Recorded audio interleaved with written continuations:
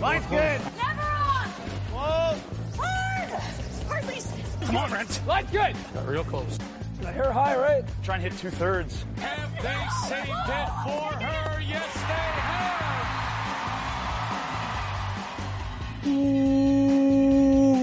Welcome to Game of Stones, everybody. I am Sean Graham, Scott, alongside, as always. Hello, Scott.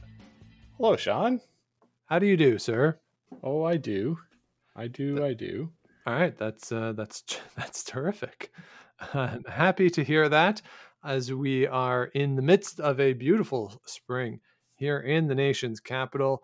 Scott, we wanted to get away a little bit this week from the bubble and everything going on in the bubble. Certainly a lot of excitement out in Calgary, but we wanted to focus on something that we've talked about on the show over the last year, and that is diversity within curling and what we have talked about in the past, maybe the lack of diversity, because in the past month, Curling Canada has released a new series of initiatives dedicated to diversity and inclusivity at the recreational level, or at least starting at the recreational level within curling in Canada. And we wanted to talk about this because this is the type of thing that we have frankly been looking for a while. Mm-hmm. Yeah, we talked about it a lot last summer, and the bubble sort of has taken momentum away from it, like for us, but it shouldn't. And so when we saw this new initiative being put out by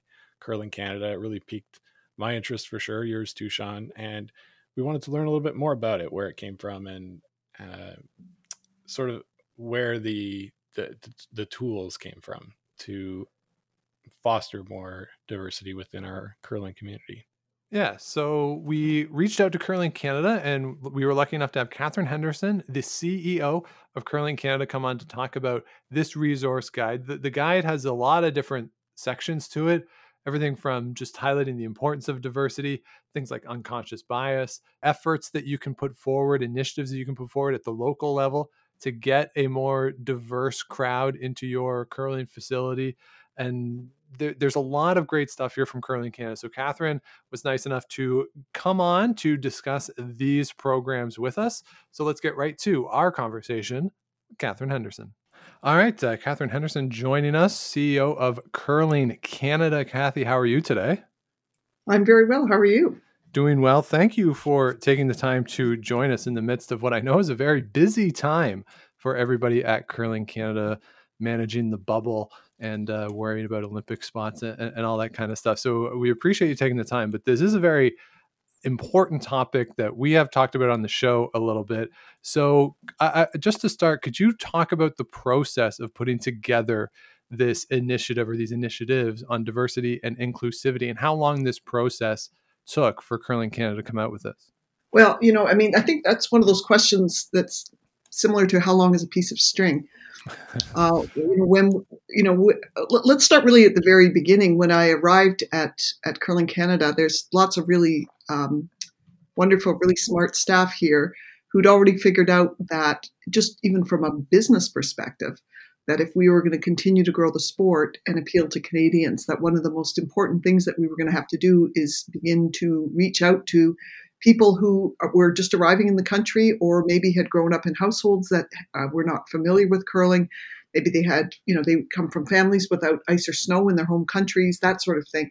So there's been a lot of work done, I would say, from a very business perspective over a number of years. And it really started with a program we have called Rocks and Rings, which we do in partnership with Chad McMullen at Rock Solid Productions.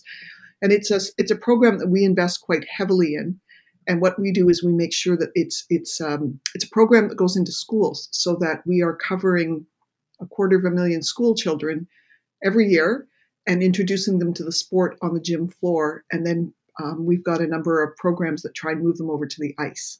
So that, just recognizing that Curling Canada has for many years been trying to reach out to anyone that's interested in curling. The second part that I do want to say is, curling has a very long history of being very inclusive. So It's one of the very few gender balanced sports in Canada in terms of participation, fandom, investment in athletes. So we've got gender balance. We adapt it for anyone that wants to play. So if you're no longer able to get into the hack, people stick curl. If you want to curl, you want to curl, in multiple different ways. If you want to curl and you're hearing impaired or sight impaired, we have ways of adapting the sport for you. We've got, you can curl from a wheelchair. So for many, many years. And then the other part of curling in Canada is that organically and naturally, curling, because it's often played in leagues and people with similar interests, people would group around and they play in teacher leagues, or they play in leagues of people that were Korean Canadian, like that sort of thing, or police leagues. And so we have a long history of creating spaces and places for people that want to play. I'm going to take a pause there and say, because I can get into the much more specific things that we were doing over the last little while. Okay. Well, it's interesting to me to think about the diverse side of it that you mentioned, because, Scott and I, we play at the Ottawa Curling Club. They host the Vision Impaired National Championship each year, which is a really wonderful event.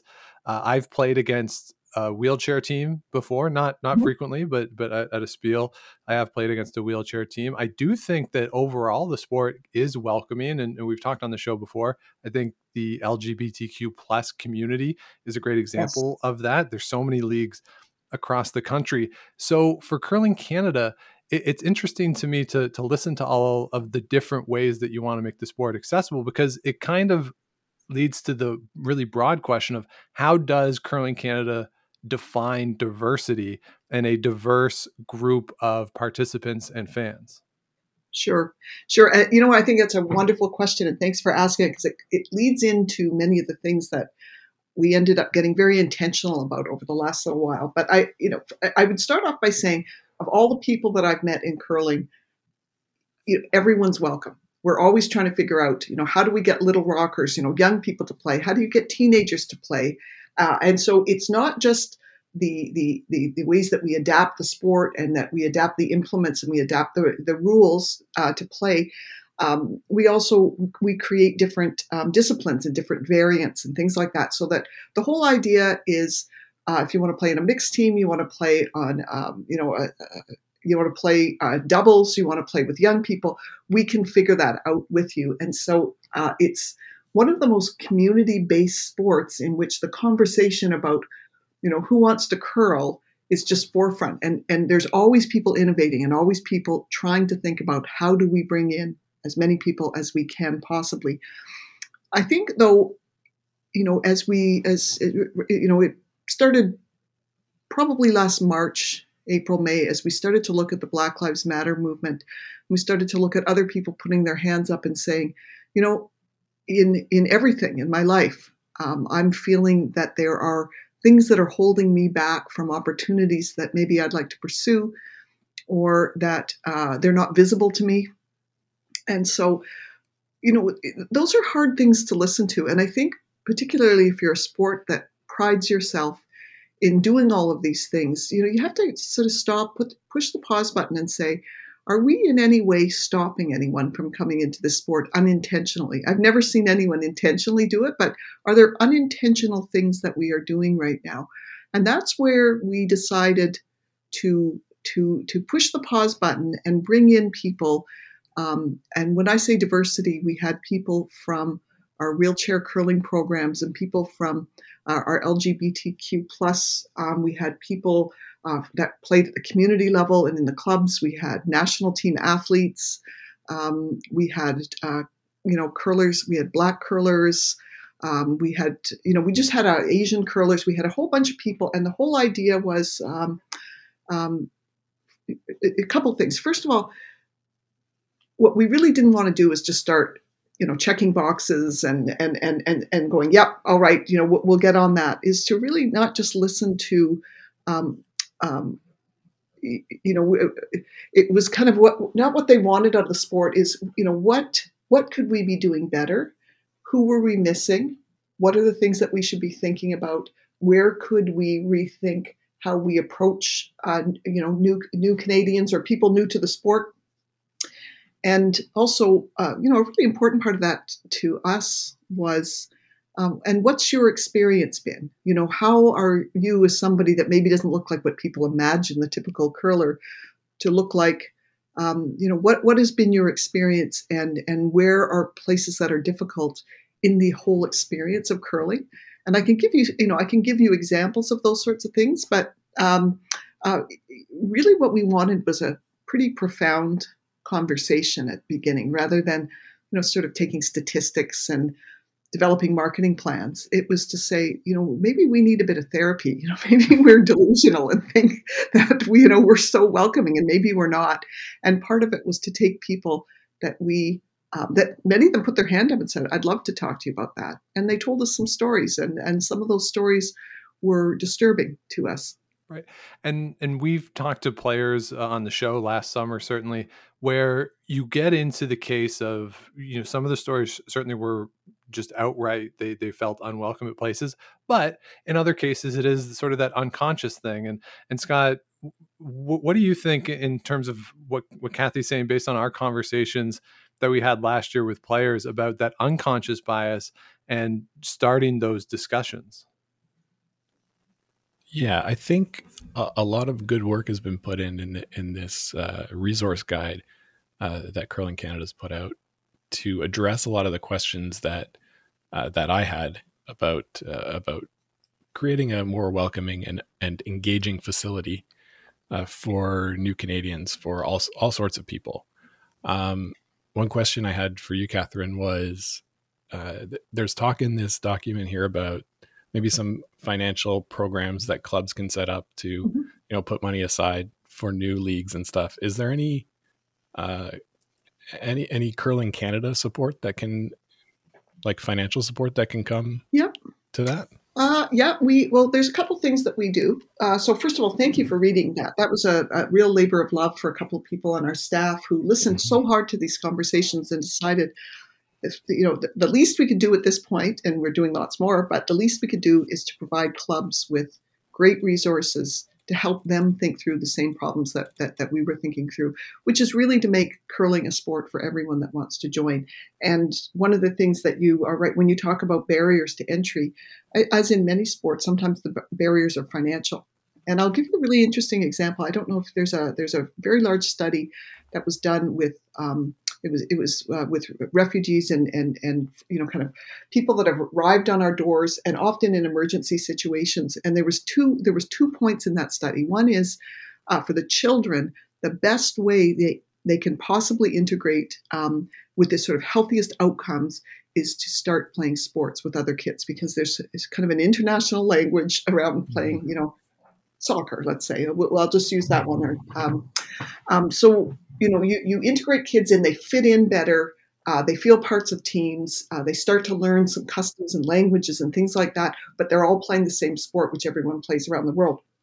Well, the second point of the study was, when you talk to the parents and you say to them, it's a really good idea to get your children involved, they're saying, like, I'm so, I'm making these words up, but, my priorities at this thing is getting a roof over my head and getting some food on the table. And I don't really have time to be thinking about, curling clubs and transportation and leagues and, and reading safety manuals and all those sorts of things in a language that may not be familiar with me. So there's these huge barriers that actually are keeping kids new to Canada away from sport that really have nothing to do with the joy of sport, or they feel welcome, they want to be on the field, but there's just other priorities in their lives. So one of the things that we had been talking about is, first of all, this Rocks and Rings program is just get into the school and let's not have to rely on parents. Like, let's bring this, kind of bring the mountain to Muhammad, if you will. And then the second part is, and if there are financial barriers, let's make sure that there's a couple things. One is, we do have some programming. It tends to be for youth.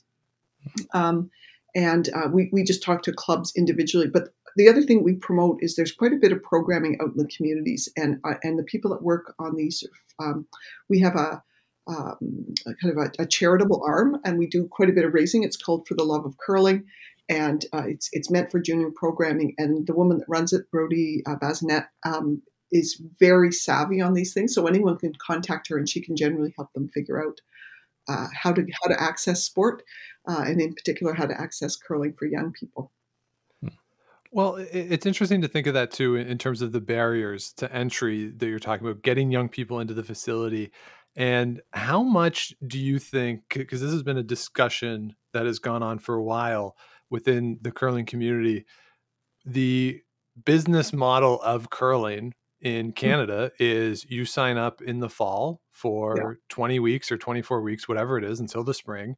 You play usually with the same folks the whole time. So you have to have a team and be on a team to sign up. Some clubs will put you with somebody if you sign up as a single, but generally speaking, you're signing up for the whole winter at once and with the same team the whole time. So how much of the just business model of this creates a barrier, and what do you think facilities can do? Because I really do think facilities across the country are going to have to start to get creative, and you're starting to see it a little bit in some places. So, what sort of ideas do you think Curling Canada has put forth just in that barrier of that major time commitment that you have to make to play usually? Yeah, well, we have I call him the curling savant. It's Danny Lamoureux, who works on our staff, and he really understands this whole conundrum very well. And we offer really an array of solutions, but I think the first solution you need a club with an open mind that says, I'm thinking forward. And sometimes it's hard to do when you've got full leagues, morning, noon, and night, and you've got a waiting list. You're not really thinking about whether there's barriers to entry and that sort of thing. But for many clubs, what they're really starting to see is that there's a real demographic shift around them, and they're starting to wonder, how do we bring people in, and how do we create that sort of traction with our club? And people are different now than they were 20, 30, 40, 50 years ago. And they're a bit more itinerant. People move around a bit more. They hate year-long contracts. Everybody's doesn't want to lock into their their telco provider, and they want service when they want it. And so we've seen some pretty innovative clubs that have started to allow drop-ins and try curling. One of the things that we have developed at Curling Canada, and it's been hugely successful, and we can target it in almost any way, is we've developed kind of a social media campaign that's hyper local. And we will work with individual clubs and say, if they say, I've got an adult league on Tuesdays, then we say to them, well, tell us a bit more about your demographic and who in your demographic would that appeal to? And we can help them do reach outs. And we're finding that we are getting kind of a, let's try curling. We're getting people on the ice 2, 3, 4, 5 times greater than what the club can normally achieve through their regular type of advertising. And then we put together a program. It's an adult learn to curl, but we also have a children's version of it called Curling 101 that we see very high conversion rates. If you get people in the club, you get them to have fun, show them what it's all about, and then you put them into one of these programs, what you see is very high conversion rates to people saying, I'd really like to join a league. And what you have to do with the club then is you have to have a club that's ready and willing to be flexible to say, I'm going to accept a whole group of people right now into my club that may not want to sign up for a 24-week season, or they may not know other people in the club. So the club's got to do a lot of heavy lifting, I think. And a big part of this, when we're talking about the diversity resources, I would say some of this was very much born of the fact that I think curlers have told themselves for years, and I believe it to be true, if you go into any club, you are more than welcome. And I'd put my hand over my heart and say that's pretty well true of any curling club I've ever walked into. The issue is it's getting through the door. I probably shouldn't even say curling clubs. We like to call them curling centers. The word club sort of implies, some people are in, some people are out. You walk in, it's hard to say, oh, this is a private club. This is something that members, maybe I need to know somebody. You just don't, people just don't wander into curling clubs very often. There's a process that you have to go through to sort of step through the door. And once you're in there, the people are amazing and they're wonderful and they welcome you. And I've belonged to a couple of curling clubs in my life, and I found that very much. But it's hard to get to the door, I think, for some people. And that's where we need to be. All the clubs and the member associations and Curling Canada need to be out in the community more, showing people how to street curl and how to curl on the gym floor and how much fun all these things are, and create fans through our broadcasts, and then work with the clubs to say, there's a ton of people out there that want the same experience as the people that are on the inside. Let's figure out how to give that to them. That's a really good point, because one of the barriers is that you need to be in that facility. And I'm with you. I've tried to stop using the word clubs on the show too. Curling facilities, curling centers, whatever it is. Because it does create a more inclusive space. But when you're going up against potentially soccer or basketball, like a basketball, you put up a hoop, you play. You got a ball and a grass, you can play. You need to get people in the facility in some way and something to draw them there. Because Scott, we know that whenever people show up, they really tend to have a good time. Yeah, for sure. And one of the other things about curling clubs that can be daunting to somebody is when you go in, a lot of them are sort of adorned with a Scottish theme or something that could be really foreign to a new Canadian who's coming in and looking to find inclusion, right? So just even the physical appearance of the facility can create a barrier to entry. So a lot of great options that we've talked about today, and a lot more to be found in the literature here too. Yeah. So just one other thing I want to talk about quickly is the representation that we see on TV.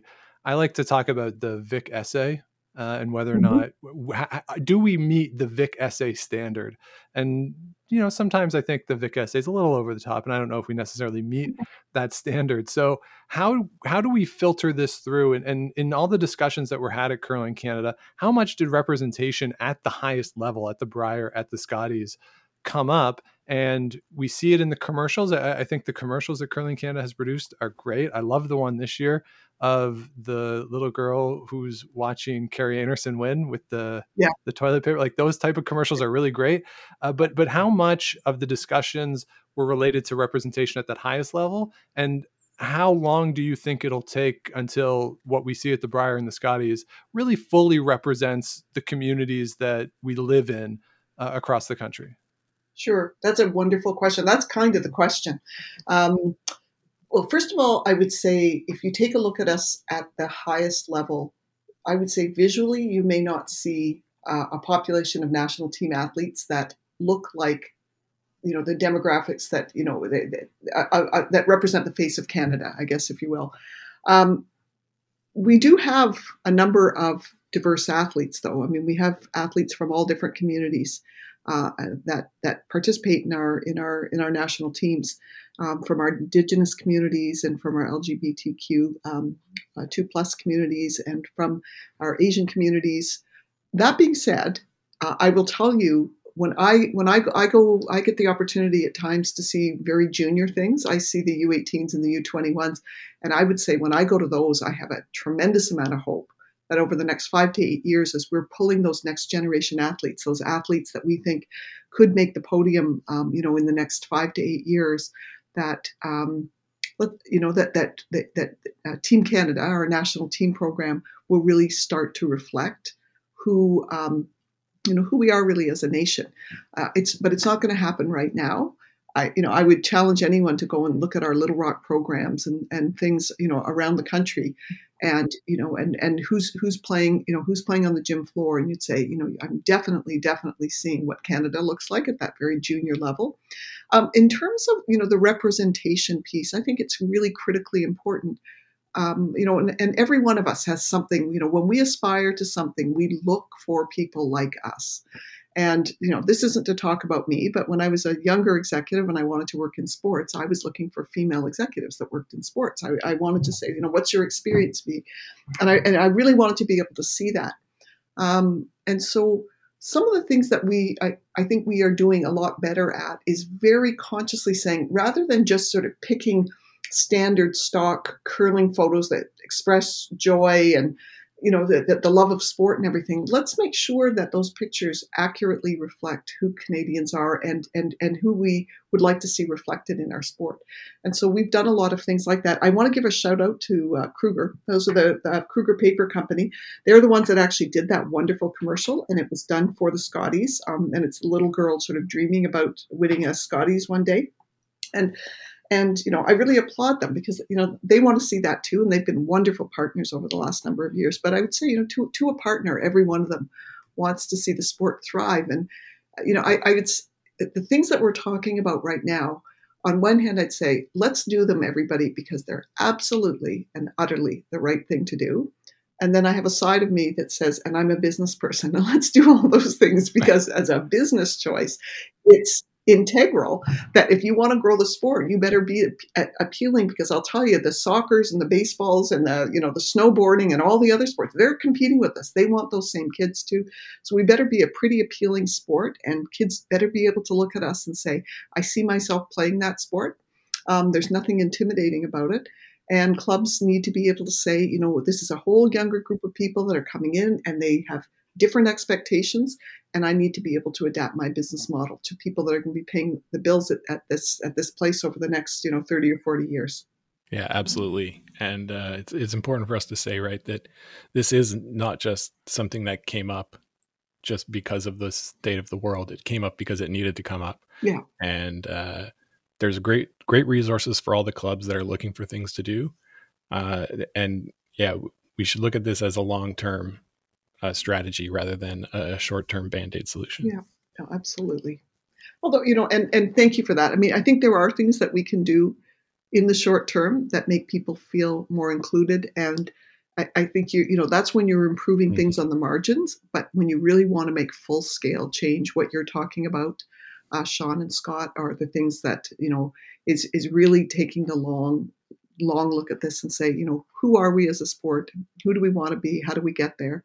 And then you work hand in hand. We've got wonderful member associations and great curling facilities, and everybody wants the same thing. Everybody wants as many people as possible to enjoy the sport, and we're going to help them so that we can all continue to play and love it and have a lot of fun.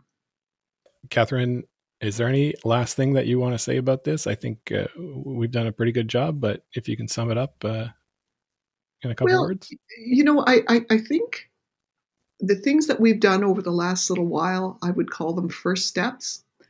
We have grandiose ambitions, and I'm fully confident that we've got the people and the resources and the will to get there.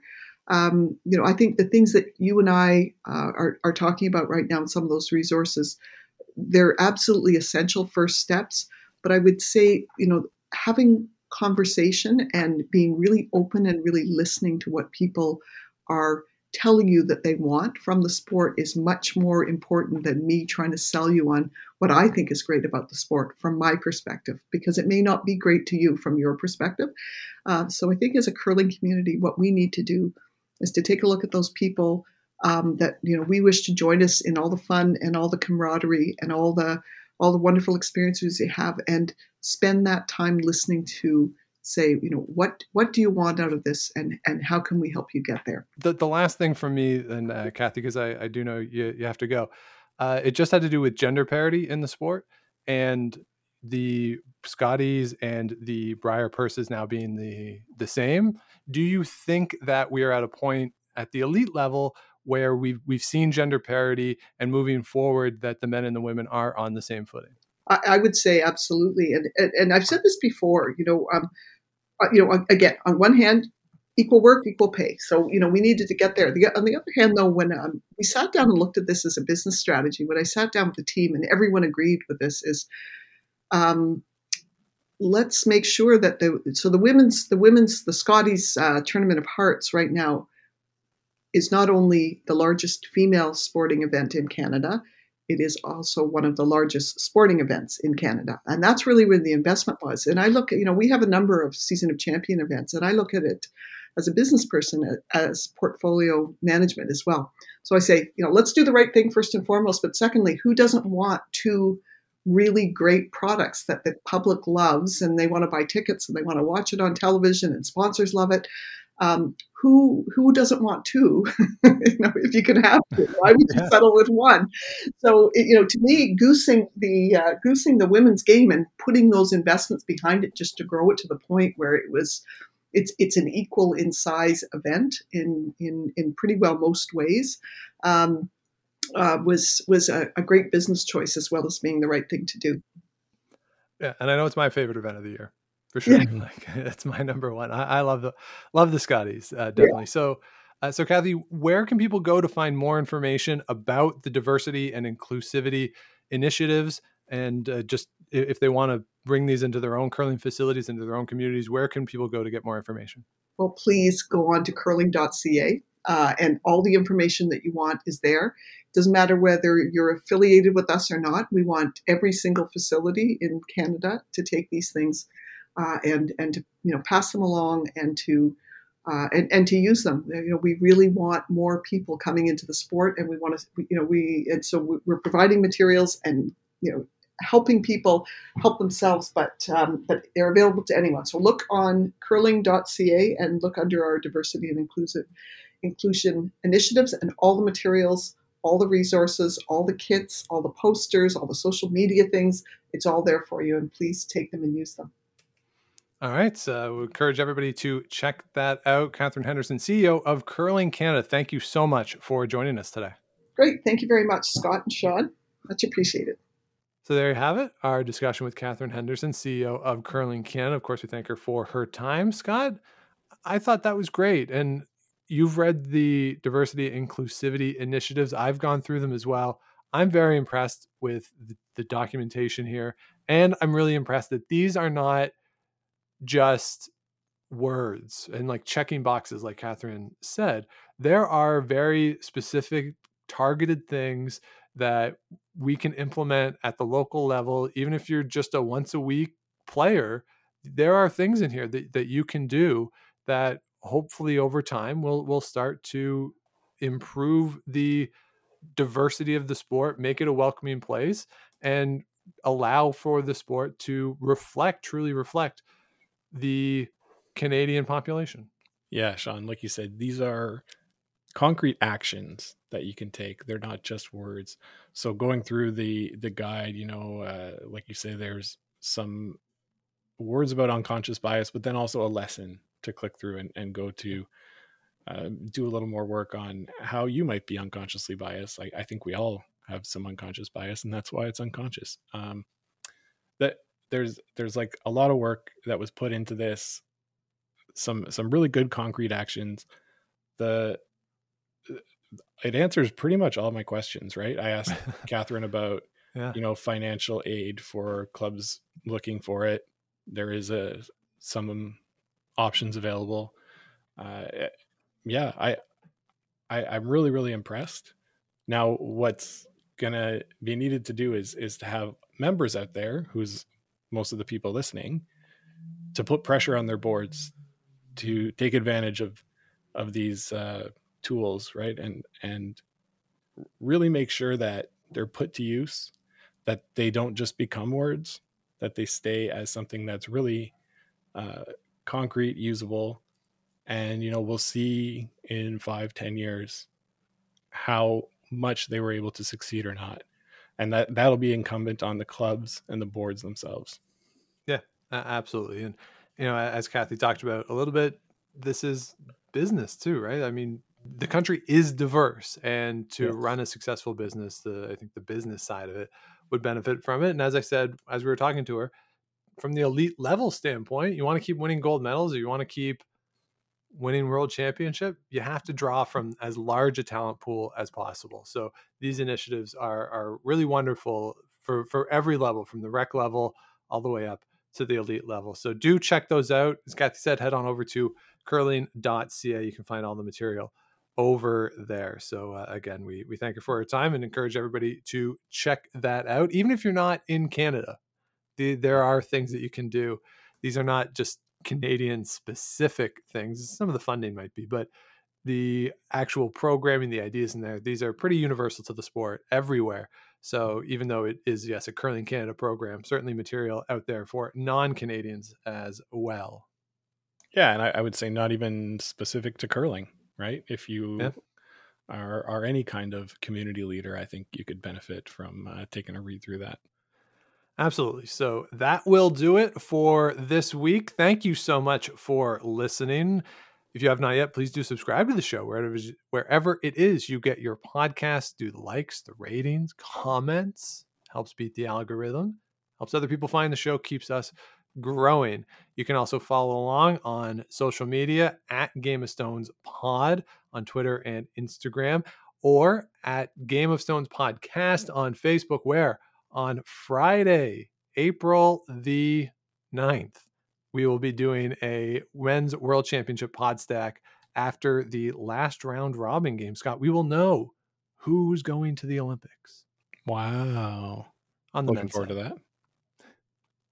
And we might know like 3 of the actual teams. 3, maybe 4 of the teams. Yeah, maybe 4. Yeah, we'll see. So that should be a lot of fun. So join us over there. If you want to let us know what you want to hear on the show, Game of Stones Podcast at gmail.com, and head on over to gameofstonespod.com. All of our past episodes are there, plus the merch, which will have proceeds going to the Sandra Schmirler Foundation for the new merch, t-shirt proceeds going to Food Banks Canada. Scott, you won in this week and having all the proceeds donated. Sorry, Sean, you cut out there a bit, and I'm not making a joke. You really did. But yes, the funds for this week will be downloaded by the time, or downloaded will be submitted once people are listening to this podcast. Awesome. So that, you know what that means?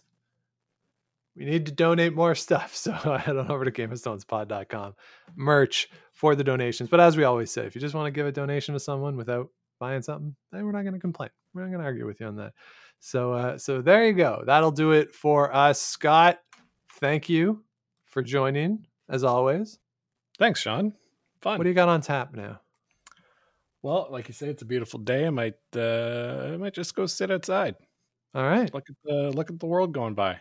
Okay. Well, enjoy yourself. I think I might head out as well as we get set for the rest of the Men's World Championship. We'll be back with you on Sunday night to talk about all of the fun and frivolity. We'll have a world champion on Sunday night. We will be here to talk about everything that happened over the course of the week. So join us then. But until then, keep those brooms on the ice. Don't dump that intern. Make the final.